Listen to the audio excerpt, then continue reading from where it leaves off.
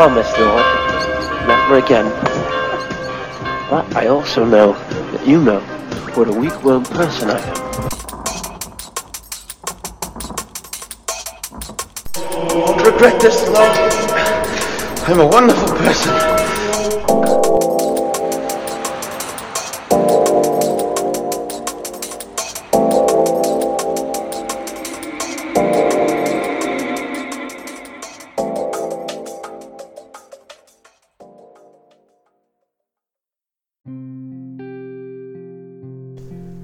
Almighty God, give us grace that we may cast away the works of darkness and put upon us the armor of light, now in the time of this mortal life in which thy Son, Jesus Christ, came to visit us in great humility, that in the last day, when he shall come again in his glorious majesty to judge both the quick and the dead, we may rise to the life immortal, through him who liveth and reigneth with thee in the Holy Ghost, one God, now and forever. Amen. Well, church, that is the prayer for the first Sunday of Advent, according to the Book of Common Prayer from 1662. As you know, I'm a rather large devotee of the 1662 Book of Common Prayer. It's actually been one of the principal resources that has defined a lot of worship in the Western world. Especially the English-speaking Western world, which is why I love it. It's part of the reason why we're going to be following along with a lot of it over the next few months with these readings and these videos and all of those things.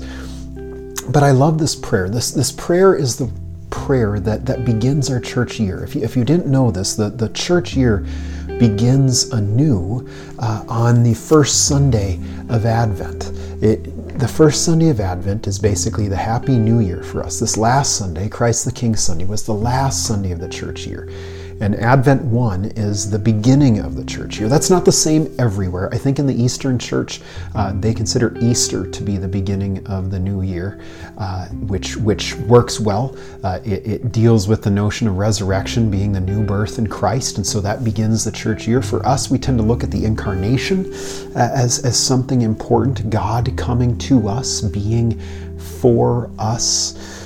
And actually, it used to begin back on November 11th, I think it was, St. Martin's Day, Martin's Mass, which was just a week or so ago, a little bit over a week ago, 10 days ago, 11 days, whatever. I can't count. I'm a pastor. We don't do math. But it was this time to begin the church year, to have a point in it where it's not just, okay, January 1, ta-da, right? It was a purposeful thing.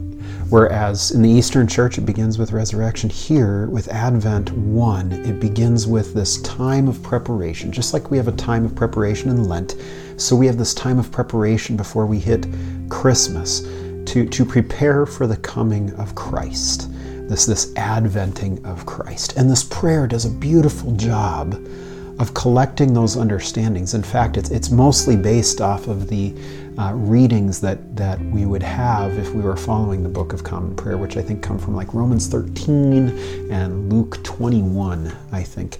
Or maybe it's Matthew 20. I can't remember. Anyways. But here's this: Almighty God, give us grace, grant us favor, give us this gift. Every time you see grace, think gift, think favor, think something given to you with no expectation of return. That we may cast away the works of darkness, that we may be brought into the light, put upon us the armor of light, that we may walk in the light, just like we have this scripture that is attested to Jesus as being the light that shines in the darkness, that we might be clothed with Christ. That's what we're praying for now in the time of this mortal life. So right now, in this moment, in which thy Son, Jesus Christ, came to visit us in great humility. I love that. It begins with that first advent of Christ. It begins with his incarnation, his coming to us, coming to be for us.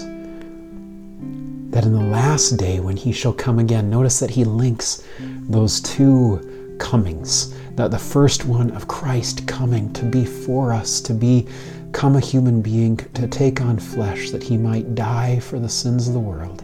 And then the last coming, his last advent, the great day of the Lord when he will come again.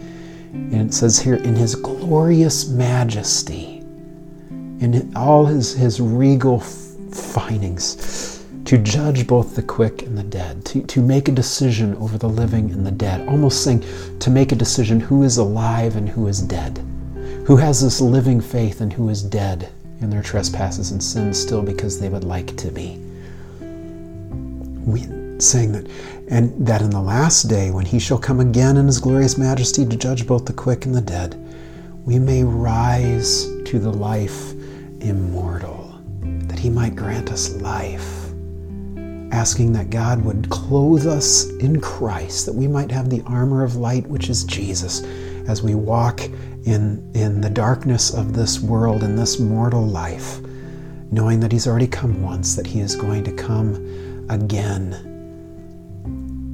that through him we might be his forever, through him who liveth and reigneth with thee in the Holy Ghost, one God, now and forever. Amen. And again we hear that word, amen, right?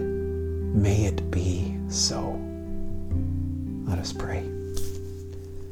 Almighty God, give us grace that we may cast away the works of darkness and put upon us the armor of light, now in the time of this mortal life in which thy Son Jesus Christ came to visit us in great humility, that in the last day, when he shall come again in his glorious majesty to judge both the quick and the dead, we may rise to the life immortal, through him who liveth and reigneth with thee in the Holy Ghost, one God, now and forever.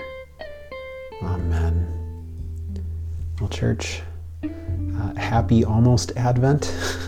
Go in peace. Serve the Lord. We'll see you tomorrow.